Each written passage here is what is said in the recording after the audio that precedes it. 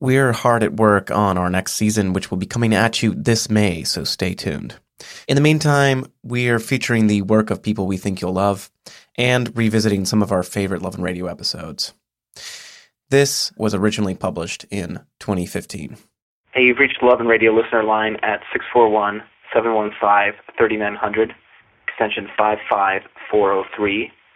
You can leave a secret here or leave a message about anything else you want. Thanks. Hi, yeah, I'd like to stay anonymous.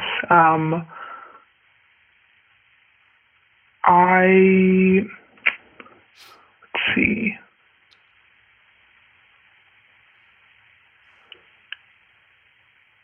For years, I've been extremely suicidal, but haven't been able to tell anyone, except for very close friends and a boyfriend, and I don't know, I can't even tell my therapist, but I'm afraid that my mother is finding out, which is very fun. But, yeah, for anyone out there who feels similarly, it's possible to get better. You just kind of gotta work through your own shit. But yeah, I love the podcast. Thanks for listening. Bye.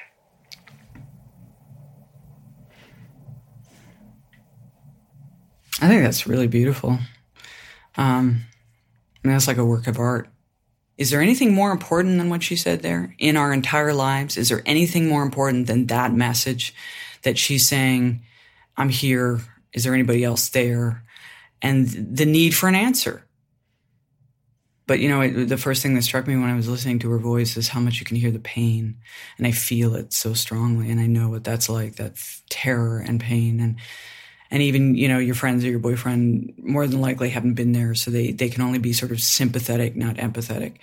So it's like I wanted to say, yeah, you know, I know exactly how you feel and I get it. You know, I've been there. And the fact that she's made that call at all is hope. And she's right. You know, you can get better. I mean, you can hear even as she's struggling, it's that other part of her mind. And you can feel those two things fighting. And, you know, the one part that's reaching out and saying something really beautiful and like putting her hand out there and saying, you know, is there anybody out there? Because I guarantee you all these hands will come out of the darkness to meet hers and they'll say, yep, I'm right there with your sister.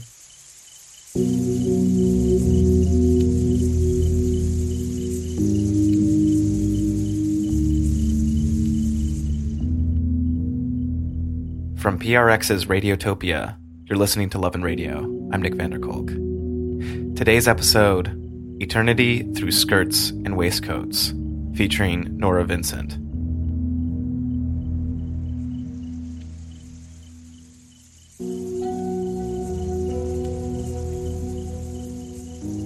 I have this photo that sits on my desk. I'm about 3 or 4, and I'm wearing a little plastic fireman's helmet. And I've got this big Band-Aid on my forehead, and my face is all scratched up. I'm not smiling at all, and I just look really intense. That has been true of me for a very, very long time. I was always a tomboy. I had a cowboy outfit I used to like to wear. I was like a little warrior. I would run around in the neighborhood, and I'd climb trees. All those cuts are from falls. I got in a fight with all the boys in the second grade class. And I just remember that they all started coming out for recess, and then I found myself fighting most of the boys and, ended up in a barrel. I had a lot to prove.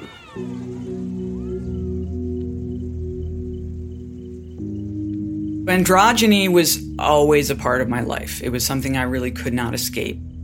There was one day, usually maybe 2 out of the year, when you had to wear a dress to school. Like it was, May Day or something. People would, of course, tease me all day because I was known as the kid who wore boys' clothes. And they were like, Nora's in a dress, can you believe it? Every time I kind of went to a new phase of my life, I thought maybe I should try to conform more and be more like the female version that people expected.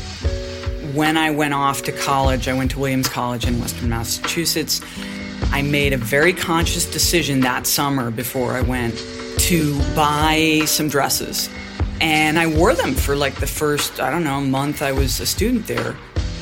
I consciously thought, I need to start again, and I need the people around me not to think of me as Norah, who's a gender weirdo. I had no idea, which is, I know, hard to believe, that I was queer. There were very few out queer people, and they were considered really, really strange. Like the women were witches and the dudes, who knows. So I just couldn't identify with them. I was like everybody else. I thought, I want to be normal. And it wasn't until I got sort of bludgeoned with it at the very end of college, I just found myself looking into the blue eyes of this woman. And I just thought, wow. Like my body took over. We spent the summer together, and then I began to realize, oh, I see, this is what people are talking about.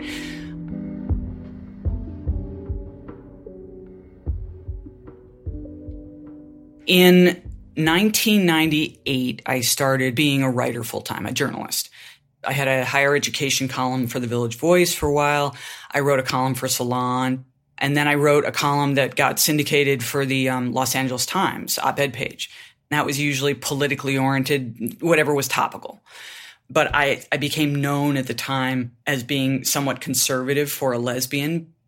It was easy to rile people up, because you say something that people isn't received opinion, and it's very easy to, like the orthodoxy of being gay.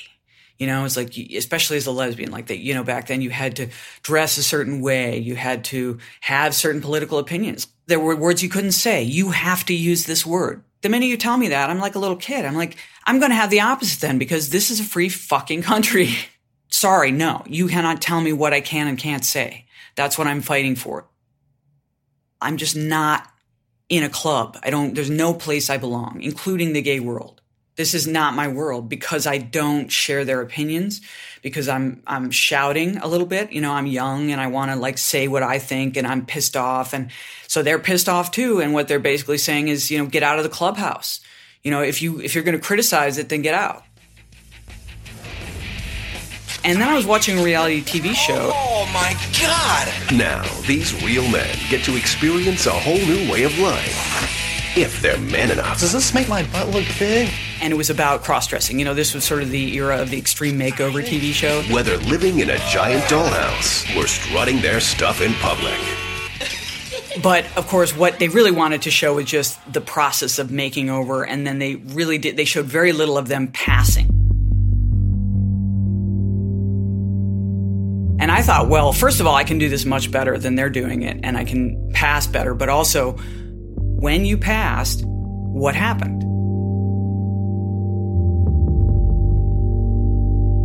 I decided that I was going to write a book about being a guy, and I called him Ned, and I went about dressing up and working out and taking voice lessons to become this guy named Ned.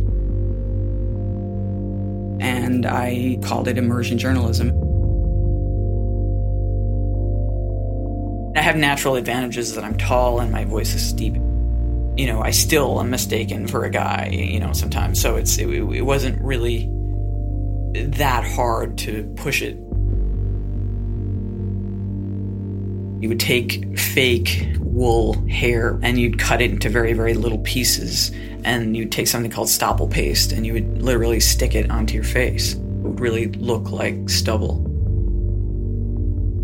He would talk more slowly, and when I would talk more slowly, my voice could get deeper, and I could let it fall, and I could relax more. Like I'd have to slow down, and I would let my voice fall, and then I would be, it'd get harsher.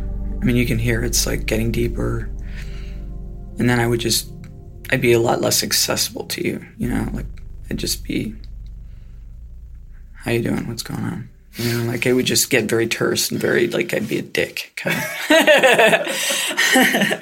Or try to be a dick. Have I been doing this whole male thing wrong? Yeah, exactly. Because I didn't have the truth of manhood, I couldn't get away with things that a lot of men do. I had to be kind of a caricature of a guy because there could be no question. Part of being more convincing sometimes was being a bit of a dick, but you could be a dick and get away with it. So, you'd be at a restaurant and you'd just be like, I want the steak, medium rare. Get me water. And that wouldn't be perceived as rude. Whereas like a woman would never say that because you'd be a bitch, you know? And so you're like stumbling over yourself as a woman. You're like, would you mind when you have a second getting me some water? Initially, especially, it was thrilling to get away with it, you know, and sort of think, wow, they really bought it. You can be someone other than who you are and kind of be a spy. What was the first thing that you noticed when you were like walking around the world as a guy? Well, I was living in the East Village at the time, and the biggest thing that I noticed was that as a woman, guys would either already be staring at you, or if you looked at them, they would just stare you down. I would really notice it, like if I would go and I would dress up much more in a female way than I normally do, immediately it was like guys' eyes. And then as a guy, you know, like my suit was my armor. I noticed right away that if you were perceived to be a guy, they would look away because that was either a challenge or a come on. And that was really startling to me, to realize I kind of became invisible. Or like other guys would call you, you've probably had this happen, they call you boss, or they call you bro. It's like this brotherhood thing, you know, that I'd never experienced. It's like this bond between dudes, you know, and I was like, whoa. And this whole subculture was like someone had changed the channel suddenly, and it was like, whoa, wow. I was living as a guy, and I was passing as a guy. I joined a men's bowling team. I dated women. I went to a monastery. A monastery? Yeah, it was a Benedictine monastery in Oklahoma. They had this program where, like, you know, if you wanted to do a retreat, 10 days. And I just applied, and then, you know, this was right after 9/11. And what's funny about that is that I had to go through security as myself.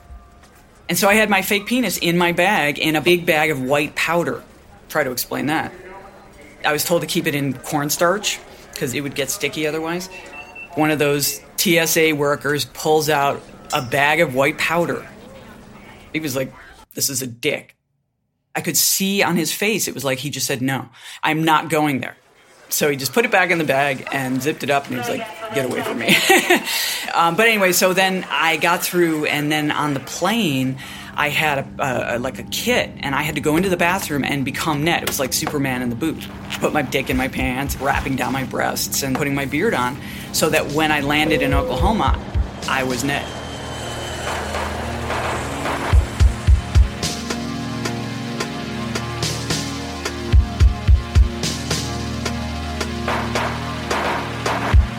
With everybody that I interacted with, there was eventually a time when I told them the reveal. And in some cases, it was 9 months later, like with my bowling buddies at the end of the season. With the monks, it was at the end of the 10 days, you know. First, I'd say, there's something about me you're not getting. Like, do you have any idea what it is? And like this guy was like, I don't know, you're a felon. You know? And or like a priest in a monastery, and the priest was like, you're not Catholic. I was like, no. You went on dates, too. Mm-hmm, yeah. What was that like? Pretty awful. I mean, I had a rule that after the third date, like, I would tell anybody. I mean, it's funny because I went on dates with guys, and one of them got kind of interested in me as a gay man. And then when I told him, he said, well, I'm not mad. It's just if you don't have the equipment, I'm just not into it. But chicks would often get mad, or they'd either that or they'd say, well, I want to sleep with you anyway. So it was an illustration, I guess, of the difference between male and female sexuality in part, and also just the dating scene. Women were very angry a lot of the time, just at men in general, you know, and kind of projecting a lot of things onto men that had been from past men and making a lot of generalizations, and that made me angry to be on the receiving end of, you know. What would they say? Well, just like assuming you were a jerk until you proved otherwise. Or I remember meeting some woman who was very into the whole idea, well, you know, you're a guy and so you wouldn't know. But just in general, it was a more, you know, it was like a statement about my character, an assumption about my character, you know, and it really made me mad that I always came in behind the 8 ball and always feeling on the defensive and always feeling like, you know, I had to prove myself. Yeah. And getting used to rejection. Like at a bar, some woman, I asked her, what's your name? And then she just said, I don't feel like having this conversation. And I just walked away. It's not that I didn't understand it to some degree from the other side, but still, if you're actually a nice guy and you're on the receiving end of that, it kind of sucks. What was it like for you? knowing that you could pass? Did it make you feel more confident? I walk through the day as myself sometimes, and I have a hard time being confident being myself. Mm-hmm. But now I'm imagining pretending that I'm someone else. I would be so worried about being found out. Oh, I was, yeah. I was constantly, there was a lot of stress with that, and I never felt comfortable, and I couldn't be nearly as natural as I am. And it took me until the age of 46, which I am now, to really feel comfortable with myself and not feel that I need to please anybody. But back then, when I was 34, I did care. What were you worried about? Being an imposter, lying to people, because I did manage to convince people. And then when I told them, that's part of the book, and it's fun because, often the reactions were really funny or indicative. But, I was like anybody else. I was unsure to some degree who I was. That made it 10 times worse in a way. Here I thought I was conforming and I was going to be like a normal guy, right? But inside, it made me feel even more of a conflict, which of course is what, in the end, I just couldn't hold that up anymore. It was too stressful.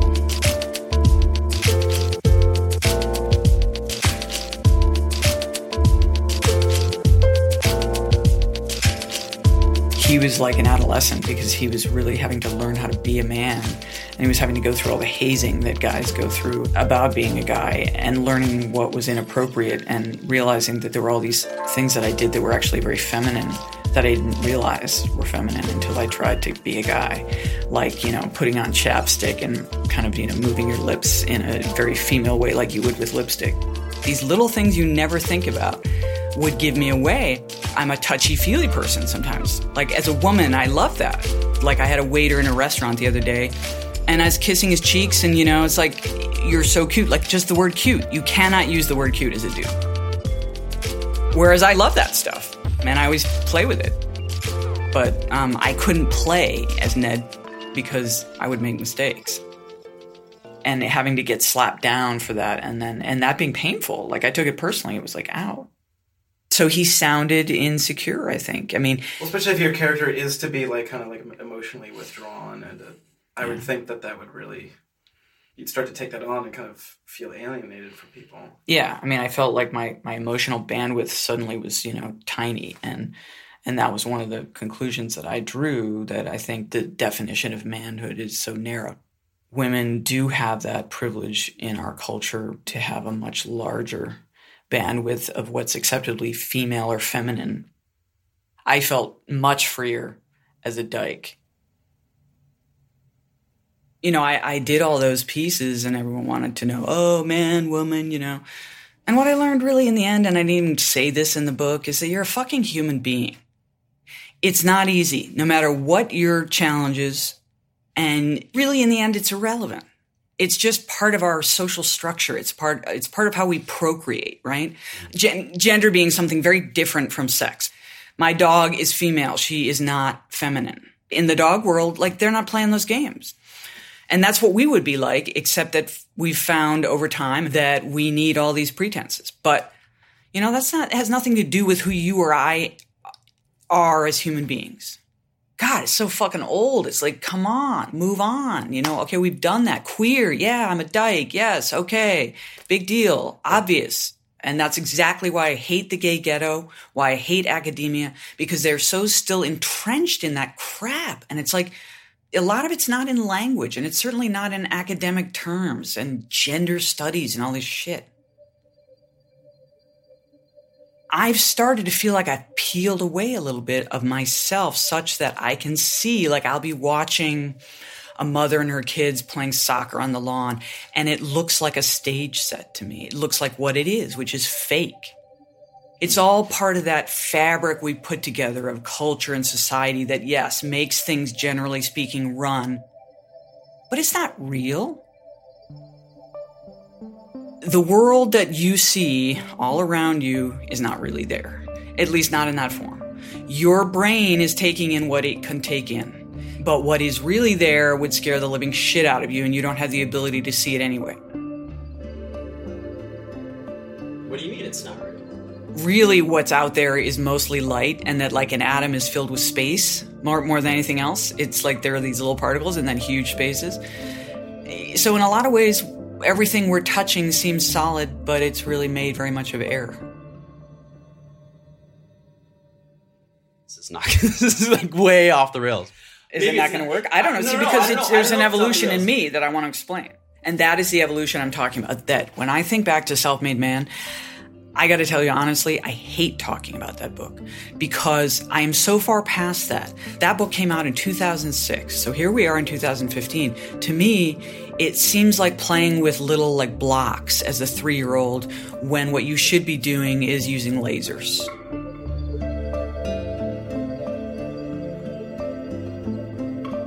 But it was definitely the beginning of that process that I didn't even understand at the time of disappearing into another person.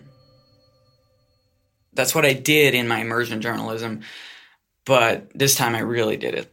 I really just disappeared into Virginia Woolf.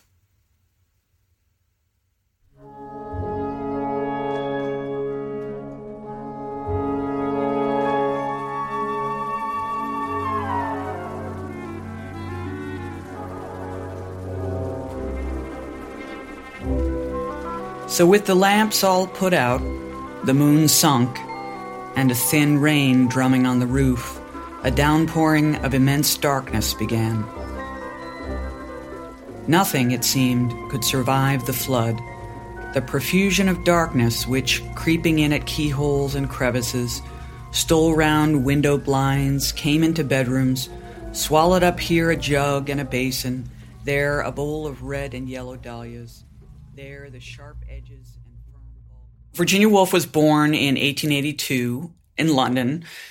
She was not educated classically. This was still when women couldn't go to Cambridge and Oxford. But she did study Latin and Greek, and that's what's even more amazing is she's an autodidact.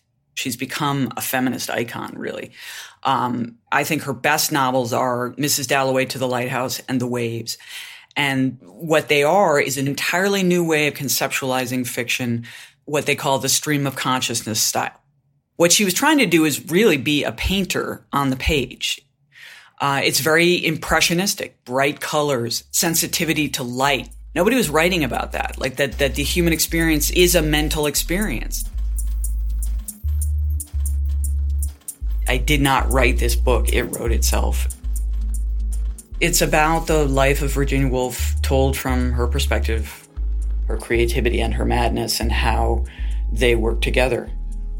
It started out actually being about marriage. It was going to be about the marriage she had with Leonard, but it's also very much about the internal process of Virginia Woolf as she was conceiving of To the Lighthouse in 1925 to the moment she stepped into the River Ouse to kill herself in 1941. And that's where it ends. What happened that last morning before she went into the river? What might have been going through her head? I believe the key to reading her and to her character was that she literally had a psychedelic experience of the world. But she did it naturally. As she said, seeing eternity peeking through skirts and waistcoats. Describing things like they have an immanence, there's something astounding about the fact that they exist and there's a light coming out of them, and something clicked, and I thought, this woman was clearly, having visions. It's like a dream. And it helps a lot if you don't try to think of it in terms of your traditional story, but you just let her just take you and think about it as a trip. Don't fight. Just let go.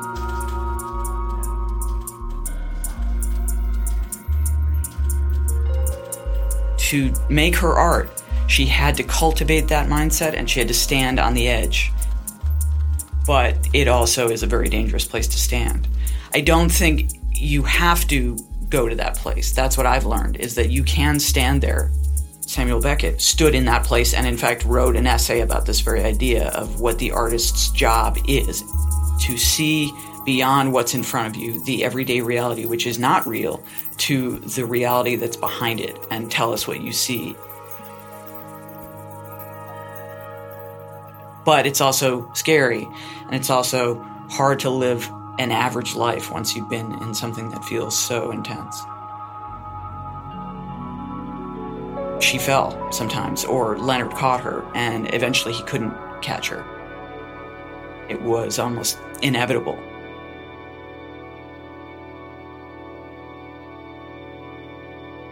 I didn't write this book. I just wrote down what I understood. I started this meditation daily. It became the conduit for this book, which I feel was received. The way I described it to people is it's like watching a stain spread on a tablecloth. I didn't hear voices or anything, but what you're getting is maybe something more like what Jung would call the collective unconscious. It's something that's not you.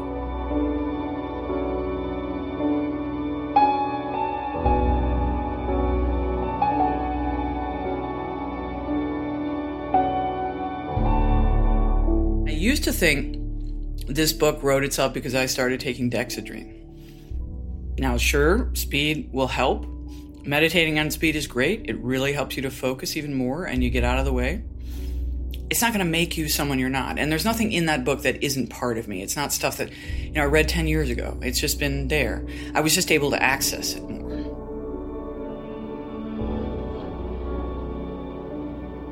I was often upstate in the country, seeing no one but my dog, and it was just feverish. And I was so caught up in this experience and getting it down.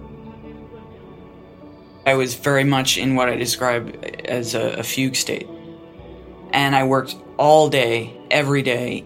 In January and February, I wrote 70,000 words. Unbelievable.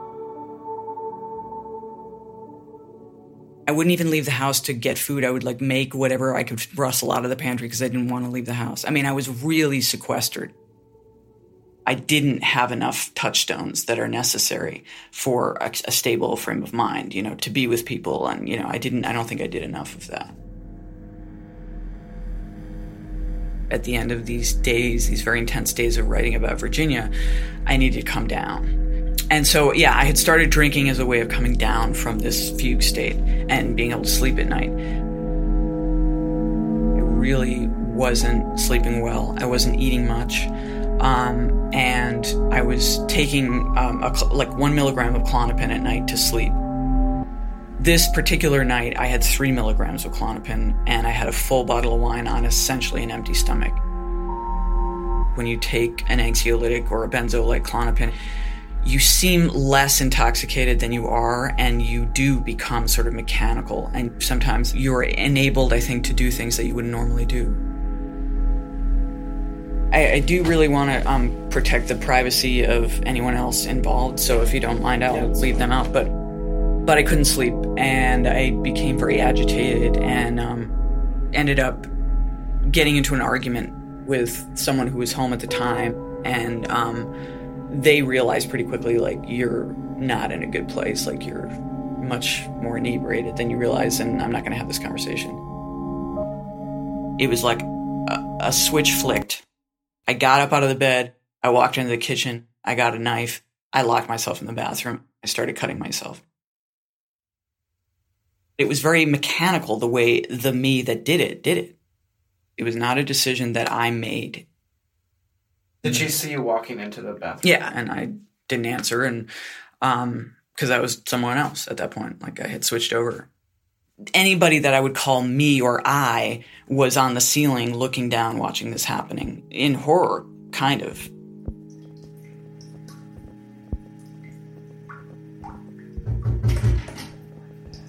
The next thing I was aware of was the police with a battering ram, on the other side of the door, calling my name.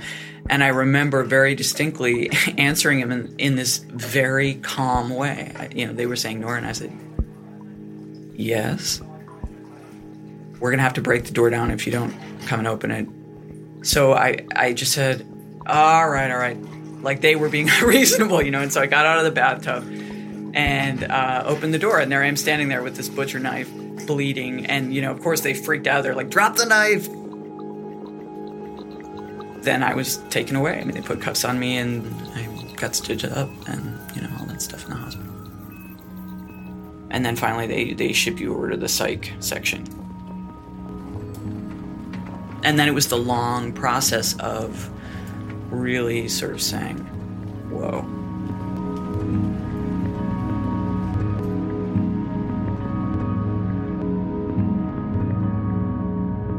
It was the last stop on the train.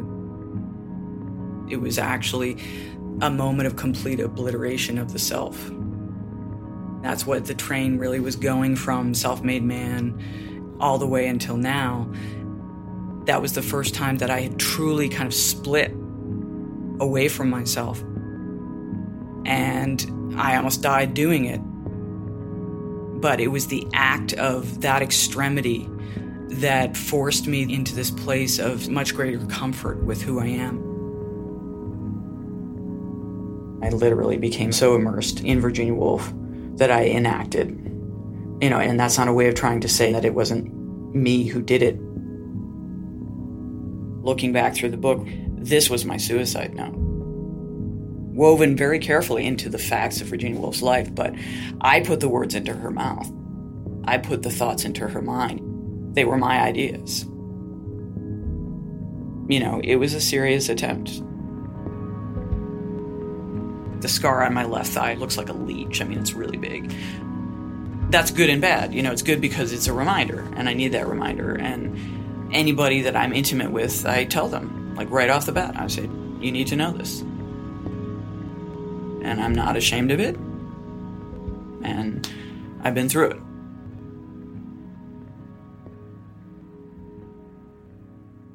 Now that you've had this experience, you're able to talk to people about it. What do you say? What insight do you have that you're able to share with? Well, I talked to actually a guy who bought the noose and the diapers and he was going to do it. He was going to hang himself. So I said to this guy, yeah, well, if you were really going to kill yourself, you wouldn't be talking to me. But you know what? That's a good thing. That means you want to live. I talked about sex with him and I said, are you still masturbating? It sounds crass, but it's a way of connecting on a very just abrupt level. And I would joke with them. I'd be like, whack off, do it. It's like an exercise. It's part of keeping yourself alive right now, And then other times it was validating his anger about the world and the way it works, saying, I hear you. I totally get it. You're right. But you know what? There's going to be one fewer guy that's actually intelligent if you kill yourself, and don't leave me here, man. Why not just hang around for a while? What do you got to lose, really? The fact that I was in Bellevue a year ago, and I've laughed since then, and I've had wonderful times since then, and I told myself I would, and now that it's come true, I know that with certainty. And so when I say to people, it's going to be okay, and they say, well, how can you say that? I say, because I said it to myself in the mirror in Bellevue with the stitches in my neck. And guess what? It's true.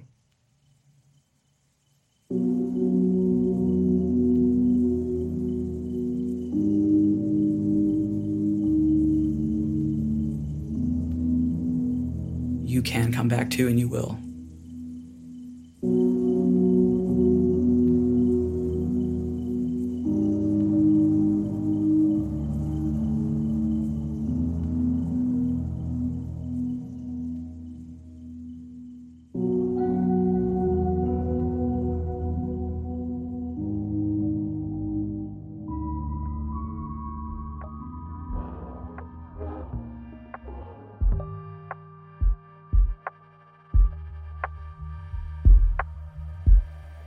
That's it for Love and Radio. Norah Vincent's latest book is Adeline. The show was produced by Brendan Baker and myself, with help from Mike Martinez, Julian Clancy, and Christine Runo. We are a production of Radiotopia from PRX at radiotopia.fm.